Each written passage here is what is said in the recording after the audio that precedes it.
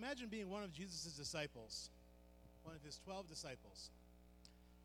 Now imagine watching Jesus be the main character in your life and your ministry for 3 years, and to minister to so many people who needed a touch from God desperately. Imagine watching Jesus meet needs right in front of you as you're observing it. People would come to him presenting with physical needs, with spiritual needs, and Jesus, he answered them with compassion, and he served them in love. Imagine you're one of these disciples and you just hear the echo of people's voices from your memory.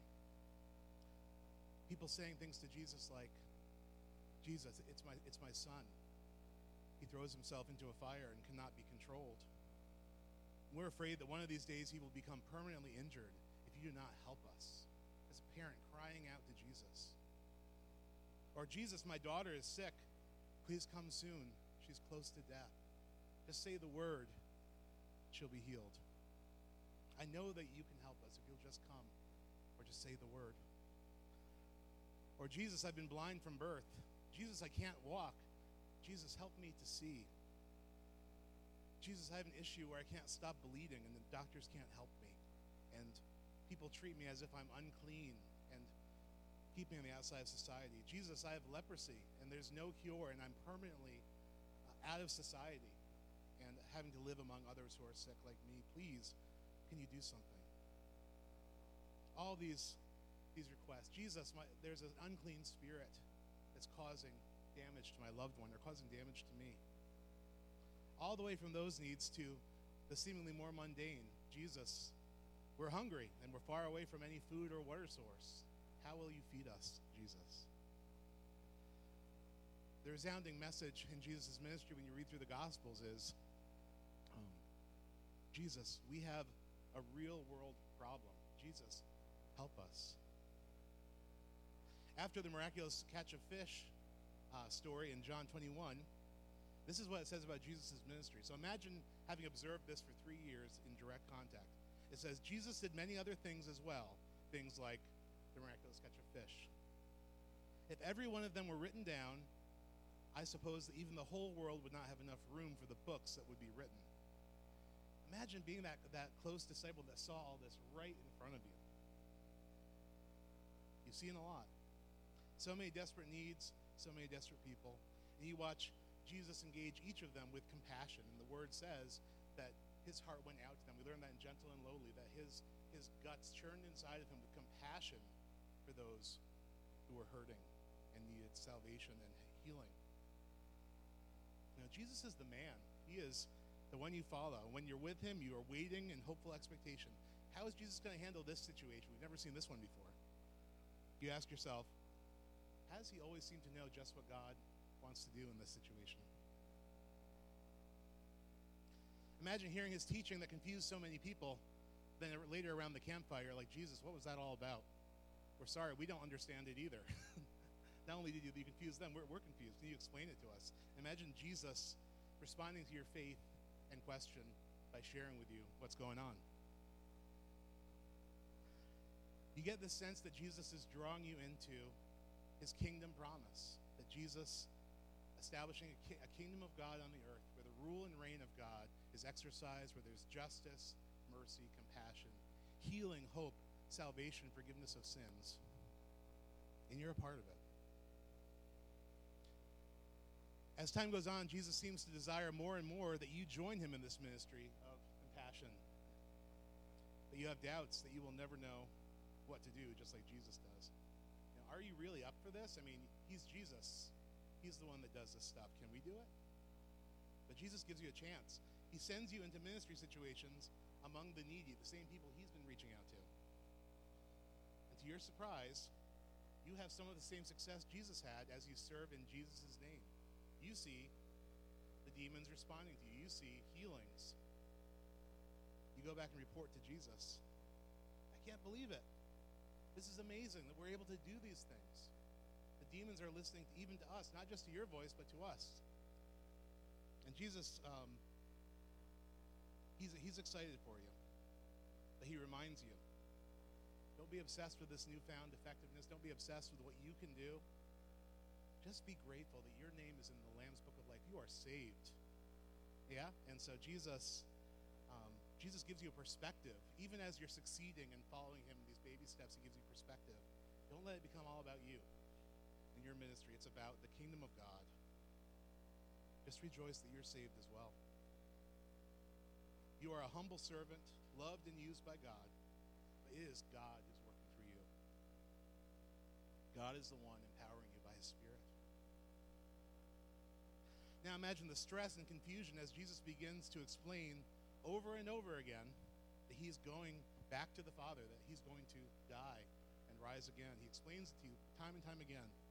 And you feel anxiety, you feel worry about this. I mean, we're not ready for this, Jesus. We're not ready for this. You don't fully understand. But Jesus is saying things like he's going to send his Holy Spirit, his Spirit, who he is, who God is, into believers.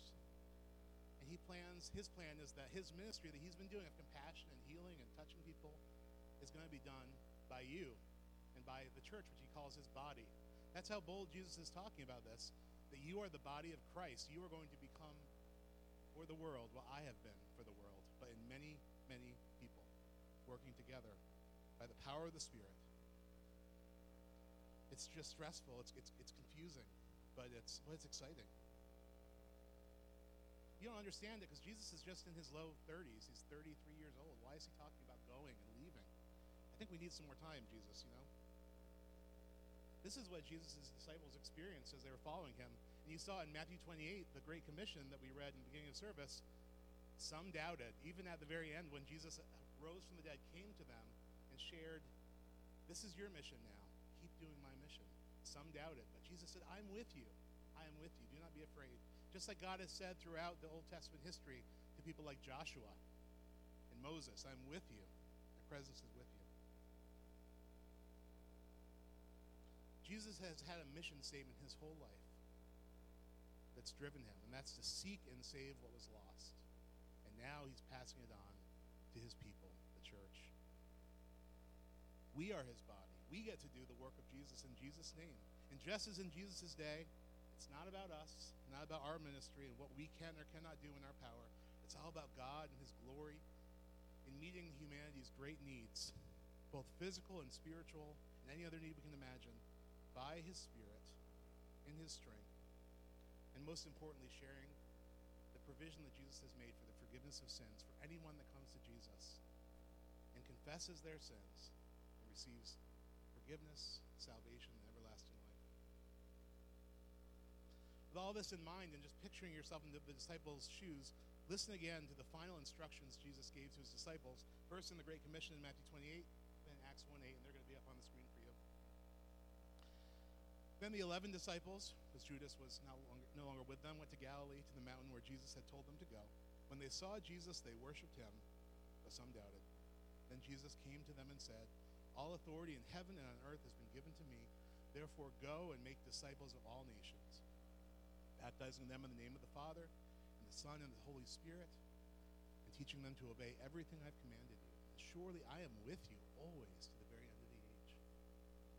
And then in Acts 1:8, when Jesus appears to the disciples, he says, but you will receive power when the Holy Spirit comes on you, and you will be my witnesses in Jerusalem, in Judea, and Samaria, to the ends of the earth. You know, these scriptures, along with Jesus' example and the examples of all of those Christ followers who have come before us, serving in Jesus' name and expanding the kingdom of God, these scriptures and these examples are what drive us at New Life to seek to do the mission that Jesus began.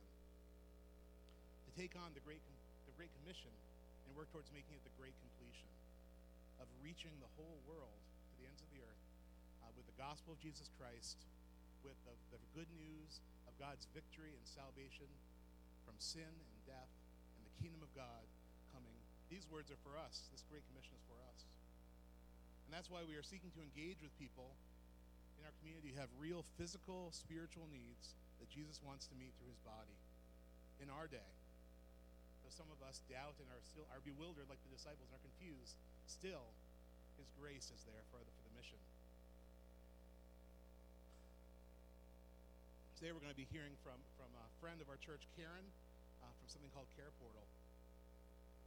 And we're going to hear about a way to be the hands and feet of Jesus and to really touch people in our community who have deep needs, not only their physical needs, but their spiritual needs as well. In our church, we're continuing to serve at the soup kitchen. On August 19th, you can sign up to serve in the soup kitchen in the lobby. Our VBS that we're having is for reaching our community and inviting our neighbors in. And our benevolence ministries, where we help with people's needs, the mission teams we heard from like last week, all these things, the purpose of them is to make Jesus known, to make disciples, and the power of the Holy Spirit, like Jesus said. And we do ministry in Jesus' way as his representatives, with compassion, with grace, and with truth. It's all Jesus' Great Commission and working towards completing that Great Commission by the power of the Spirit and being the embodied body of Christ, animated by him in all of our unique ways to serve him, to make disciples, to compassionately reach out and touch individuals and groups of people with the love of Jesus. So in this coming year, there will be many opportunities to continue to make disciples, to move forward. But one of the ways the elders have been praying about, along with the leadership of the church, is through this amazing gift called Care Portal. It's a way for us to compassionately do the ministry of Christ. So I'd like to invite my friend Karen forward, and I want to pray for her as she shares with us. Let's give her a nice welcome. See, you already succeeded 100%, you know? Yeah, I love it. You got the applause first. So let's pray for Karen as she shares with us. Heavenly Father, we have heard, we have identified with the disciples. We have seen what you do in the scriptures and in our lives. We want to be your hands and feet so badly. We pray that you would make us ever more fulfilling your Great Commission and touching our city and our people we rub shoulders with every day with the love of Jesus, and most importantly, the gift of love and relationship that you offer in the midst of all of our many needs. Bless Karen as she shares with us, and help us to hear what you are saying to the church this morning. In Jesus' name, amen. Thank you. Good morning. The title of my sermon this morning is The Good Samaritan or the God-Focused Church. We're going to look at a lot of things involved in caring for the poor and the elderly, and kind of on those two kind of topics. So this is my family. I want to take a minute and just share a little bit about who I am. I am the single mom of 4 kids, and I realized as I sat here looking and thinking about this picture that my daughter in the middle there, Anna, got married a couple weeks ago, and I don't have a current picture that includes her husband. So I'm going to have to apologize to my son-in-law, but these are my 4 children and my oldest long-term girlfriend, and they've created the little adorable thing on the side, my granddaughter, who brings me much joy and reminds me every day of the goodness of God and the importance of children to him and the importance of kids belonging to God. So I come from a background of having been and served around churches for 25 years. I have a background in public health and a master's in theology. None of that is really important as much as it is that I listen to God and I say yes when he tells me to go do something. And right now what he has told me to do is to go help these little children that are struggling with life. And so I want to start with the verse that has confused my life for most of my life, and it is the one from 1 Corinthians 1:26 through 28. Brothers and sisters, think of what you were when God chose you. Not many of you were considered wise by human standards. Not many of you were powerful. Not many of you belonged in important families. But God chose the foolish things of the world to shame the wise. God chose the weak things of the world to shame the strong. God chose the things of the world that are common and looked down upon. God chose things considered unimportant to do away with things considered important. This verse has always challenged me. I mean, since I was little and heard it, this is sort of the verse that God's gone, what do you think about that? What do you think about that? What do you think about that? Why do I do that? You know, why do I choose foolish things to confound the wise things? And as I've gotten older, I've realized that God chooses the things he values to remove the things he doesn't. And that it's our problem that they look foolish to us, the the things that he values, and the things that we value that look wise to us are the things he doesn't. Well, he doesn't care about our degrees. He doesn't care about our cars. He doesn't care about our houses. He doesn't even really care about our church building. He cares about our hearts. He cares that we're doing the things that he has called us to do, that compassion and mercy and grace. And he is going to take whatever he needs to help us get to a point where we are willing to say yes to being his hands and feet. He is going to remove everything we consider wise to get us to do the things that we consider foolish, so that his love, mercy, and grace, which is what he values, goes out into the world. If you think about it for a minute, God had everything, right? He lived in unity, right? He had the Trinity, he had friends, right? He was up there in heaven. He's got everything he needs. And he decides that what he needs is on us, right? Us, messy us, the people who can't do this, a good 2 days in a row, that yell at our kids, that are rude to our spouses, that are ignorant of our neighbors. Like, he thought we were the thing he needed in the world. And right there, it should tell you that God uses the foolish things, right? Because he thinks we're valuable. And he thinks everyone is valuable. Not just the ones sitting in church on a Saturday or a Sunday or a random Wednesday night. Every single person he sees is the most valuable thing, even more than the sparrows, He keeps his eye on the sparrow. He's watching over me, but he's watching over the neighbor down the street who's practicing some weird voodoo religion that is also trying to find the real God in that process. So what does God want us to do?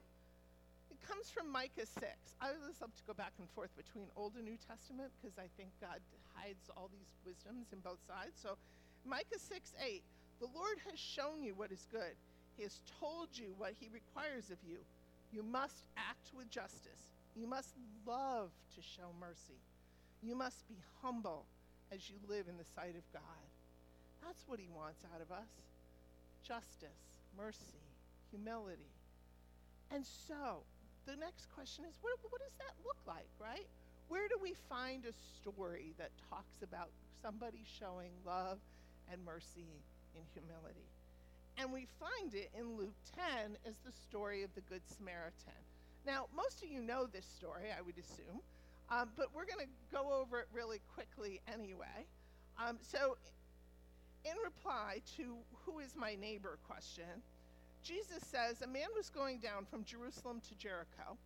So imagine he's walking from Saratoga Springs to Burnt Hills. Okay, let's put this in real world things, right? He's walking from Saratoga to Burnt Hills.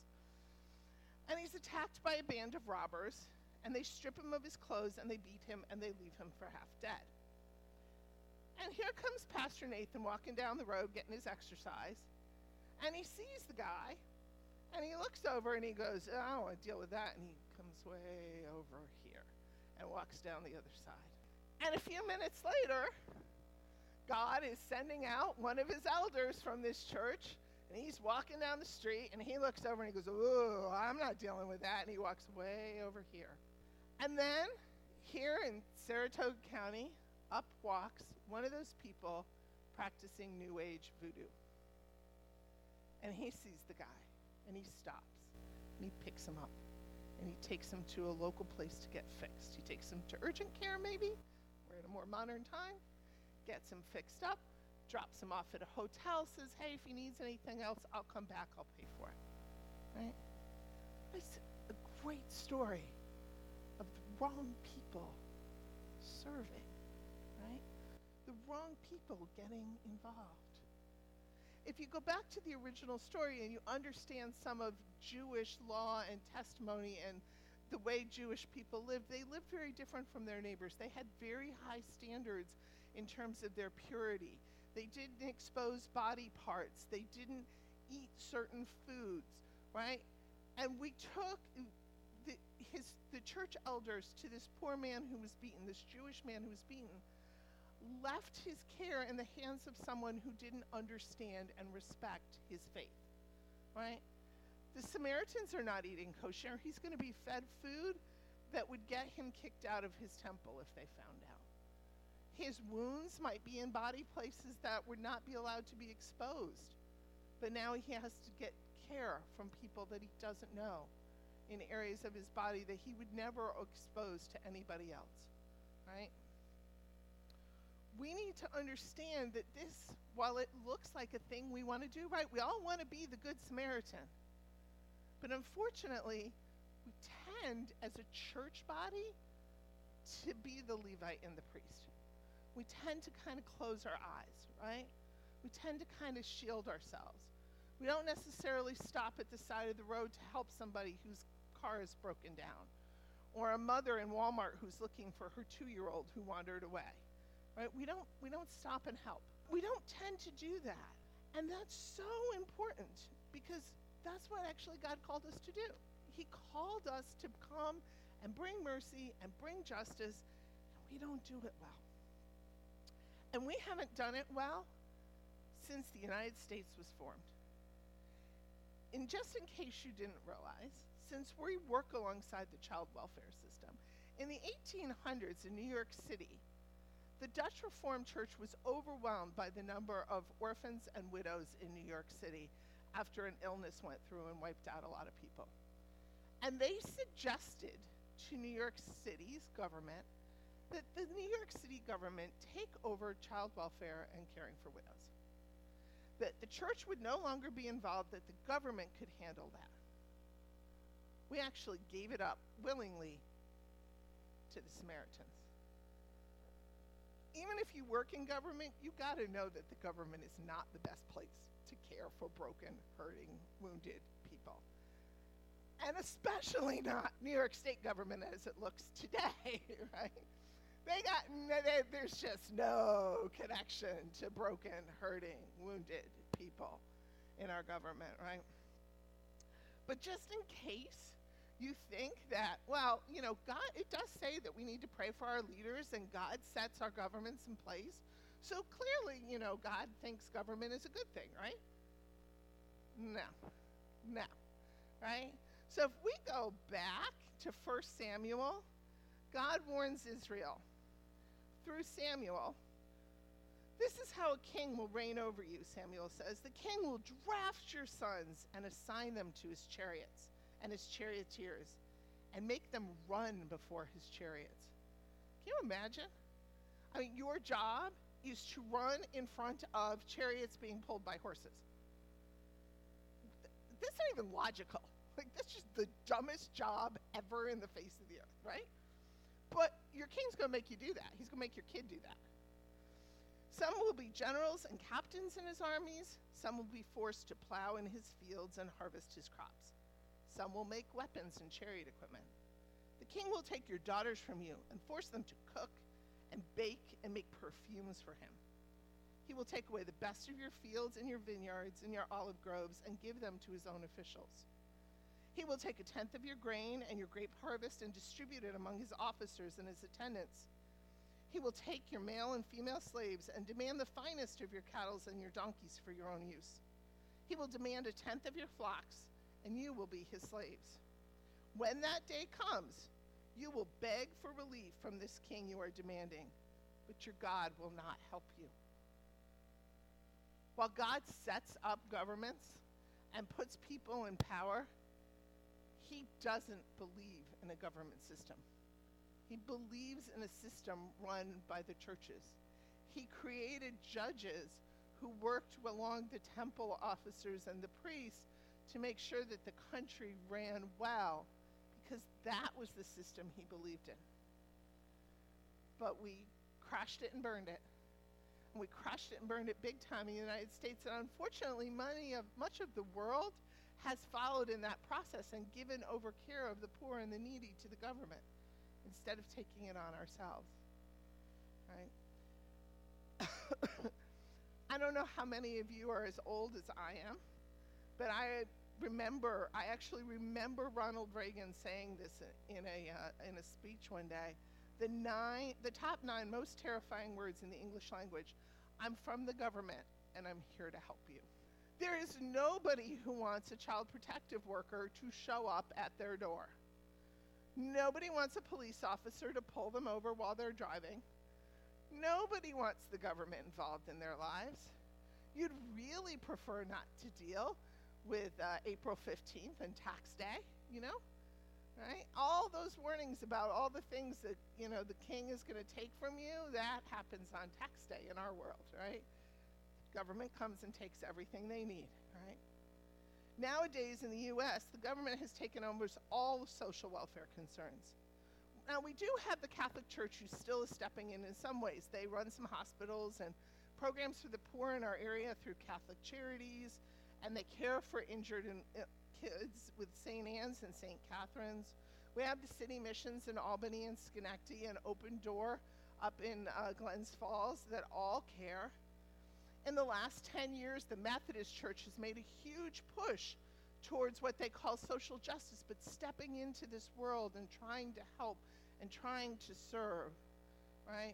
But for the most part, especially here in New York State, we aren't well received. We aren't supported. We aren't encouraged to get involved. They actually encourage the church to sit down and be quiet, right? We put a food pantry into our church in New York State, but we can't tell somebody coming in for physical food that on Sunday morning we can provide them with spiritual food. We're not allowed to. If they find out we did it, we lose our right to give out food in New York State. It is really, really bad. So we ended up leaving this huge mess, especially the huge mess of child welfare, in the hands of the Good Samaritan, the government who doesn't get it. About 9 years ago, there were a bunch of Christian organizations helping children in a worldwide crisis. They were out there helping churches all across the world to create orphanages to care for kids in crisis. One of those companies was a nonprofit called Global Orphan Project. Their executive director, Scott Platter, was on a flight between Cambodia and Thailand when he heard God say to him, "Why are you flying around the world and not dealing with the orphans in your own country?" And Scott came back and he said, "We don't have orphans in our own country." Well, what's he talking about? Like, I've seen street kids, like, living on the streets. Like, we don't have that in our country.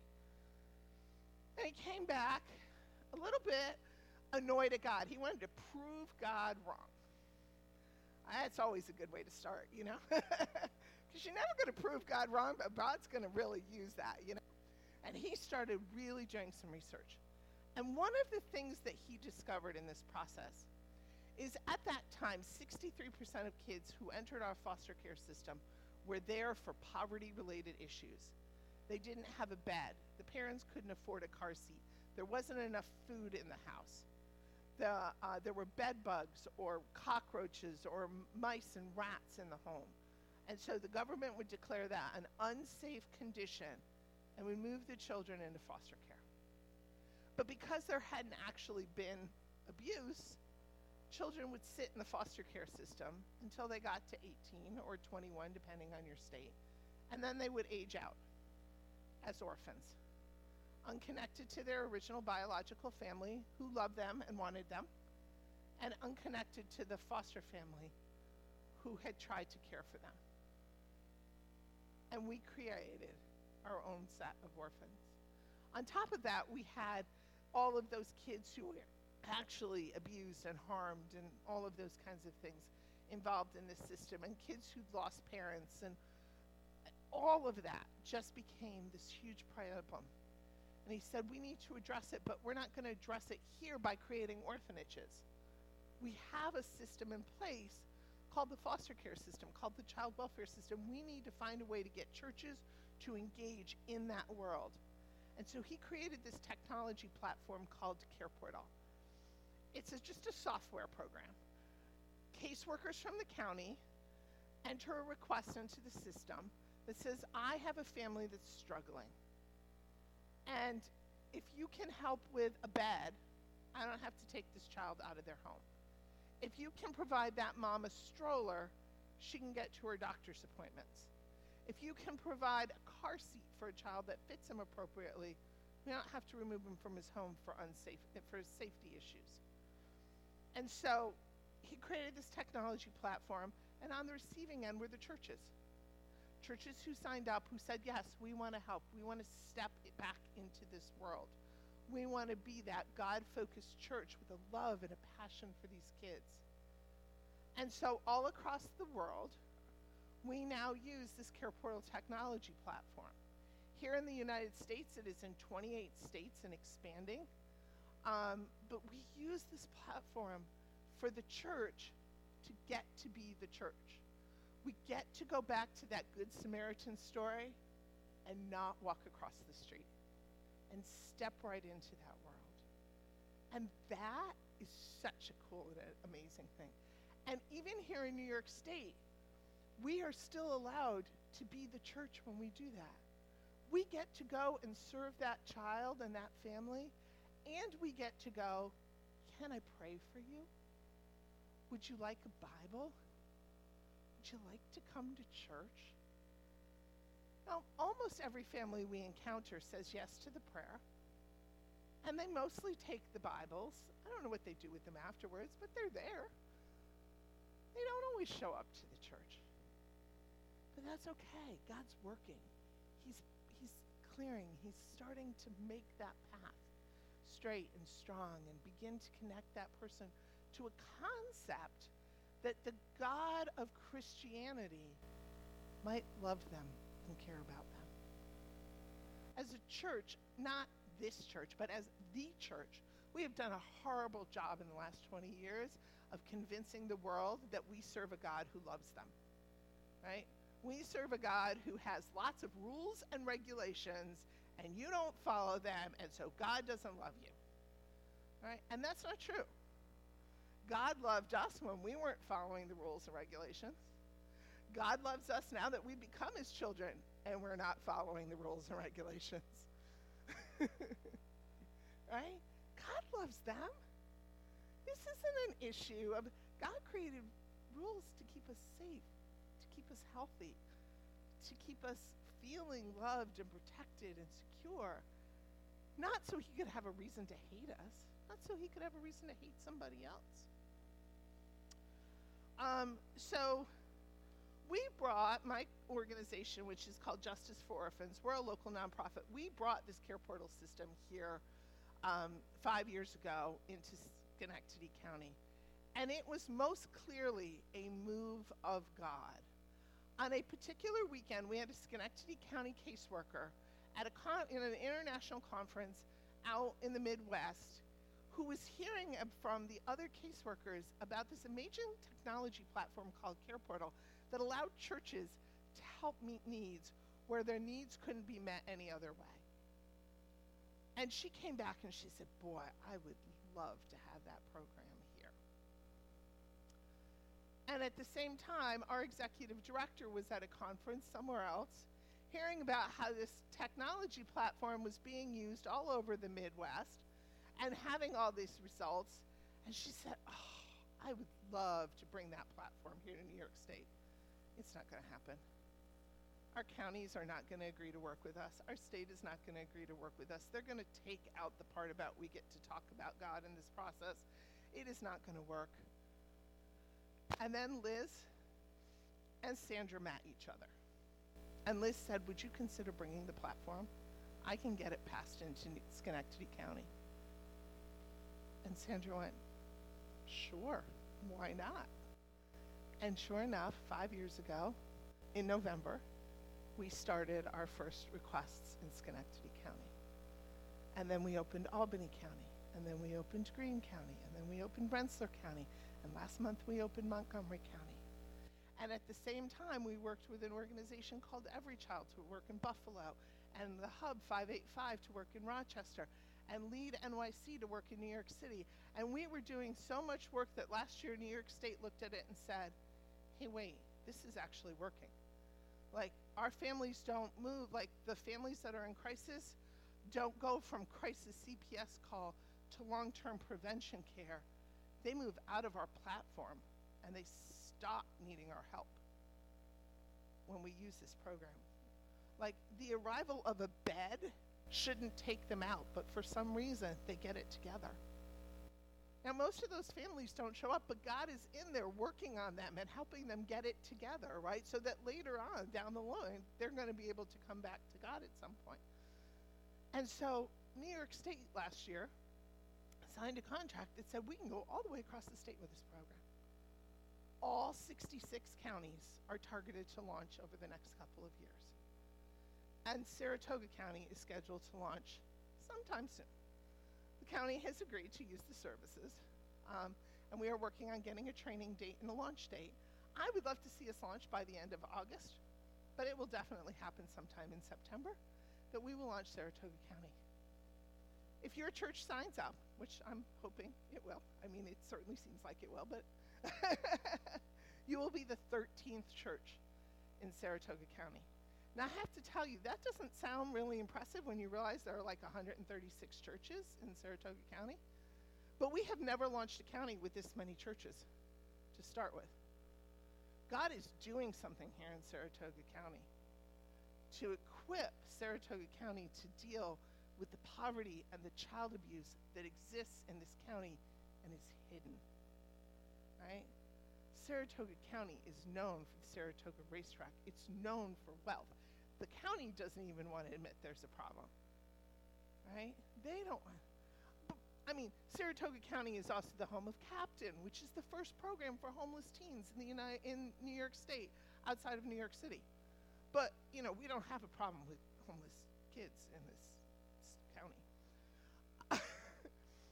We just don't, right? I mean, we don't need Care Portal because we don't really have a problem. Well, all of a sudden they're figuring out, oh yeah, we have a problem. Their caseworkers are starting to go, hey, wait, we need this program. We can't find the help. We don't want to pull the families. And so we're getting a chance to launch here. And that, for me, is so exciting. So I want to read you the first request that went into Montgomery County. I may read this request everywhere I go for the rest of my life because this request, in so many ways, touches my heart. A 17-year-old male youth is returning home from residential placement and inpatient addiction treatment. Prior to placement, the youth was living with his father, who was a heroin addict. During this time, the youth lived with his father. He was exposed to unsavory characters, used to traffic drugs, did not attend school, and used drugs and alcohol himself. The youth witnessed his father overdose and be carried out of his home in a body bag. The traumatizing events led the youth down a scary path. The youth did not care about his life or what he was doing. He was stealing from members of the community and dealing drugs because this was the life he was shown. His mother reached out to support from DSS. I want you to stop and think about that for the moment. Mom called Child Protective Services for help on her own kid. That was how desperate she was. She was concerned about his health and addiction concerns, and the department placed the child in care. 1 year later, the youth has successfully completed residential placement and inpatient drug treatment. The youth has expressed a newfound happiness with life and excited to return home and start a happy and healthy future. The youth was living with his father prior to placement, and his mother does not have a bed frame, sheets, or pillow for her son. He wasn't even sleeping on the couch. He was sleeping on a fold-out lounge chair that you would use outside at a beach because his mother only had a small love seat in the house. The bed will prevent the youth from having to sleep on that and give some peace knowing that he has a place to put his head at night. Family is also asking for assistance in helping the youth financially to allow him to attain a driver's permit so he can get gainful employment. These are the families we work with, the ones that are desperate, but the ones that the caseworkers see the possibility of hope. Give the kid a bed. Give him a driver's license. Give him a chance to get on with his life and be a productive member of society, right? And God's giving us that gift and opportunity to step into these homes. Sometimes we're going to be back there with the dad, with the drug addict, and it's not going to be as pretty. But most of the time, we're involved in places that are broken and wounded and messy, but the caseworker is already seeing hope, and so we get to bring more of it. One of the things I absolutely love about this church, I always look for sort of that like God wink that this is the church designed to do that, is these lamps out here, right? We turn on the lights up here. We don't need these lamps that are sitting here so decorative. But God says we're a lamp, we're a light, right? When we go in, we might walk into a home and they come to church and they get involved and their kid gets in our youth group and life is wonderful and everything happens. And we do have some of those stories in these counties that we serve in. But most of the time we're carrying that littlest lantern of light and hope into such a dark place that it makes a difference anyway, right? God is so good about that. So I want to encourage you guys to step up and get involved. There is one more slide up there that's mine. Yep, how can you help? So there is a sign-up sheet in the back out there. There is some information about the next two things. So we have a training on poverty coming up next Monday night, August 21st. It is in Guilderland. We will be working on scheduling something up here. We just had one up here a little while ago, but you're welcome to that one. And then in September 23rd from 10 to 12 in the morning, it's a Saturday morning, we are doing our first community network gathering of the churches, the businesses that support us, and the agencies, including the county caseworkers. We'll be meeting together on that Saturday morning to kind of get to know each other, to learn a little bit. Each of our community network meetings have a little bit of educational piece to it. This one is going to talk about health insurance because so many of our families struggle with addiction and getting to doctor's appointments and other things that are health insurance related. And so the MVP is going to come and share with us about what that looks like and how we can help them engage better with their health insurance companies when we're trying to help. Our goal here is not just to dump them a bed. Our goal here is to create a relationship with them and help tie them into the community that serves and help tie them and show them the value of God and love. So I would love it, to see you guys sign up to get involved. I understand Sarah is going to be running this ministry here, and I am so excited. We're going to be working this afternoon to get you guys up and moving and running and then just holding our breath while we wait for the county to get trained and we set a launch date. But it's just such an exciting moment in Saratoga County, and I'm so excited to have you guys join us in this ministry. So thank you for giving me the opportunity to share my heart, to share God's heart, and for you guys to make that difference in somebody's life.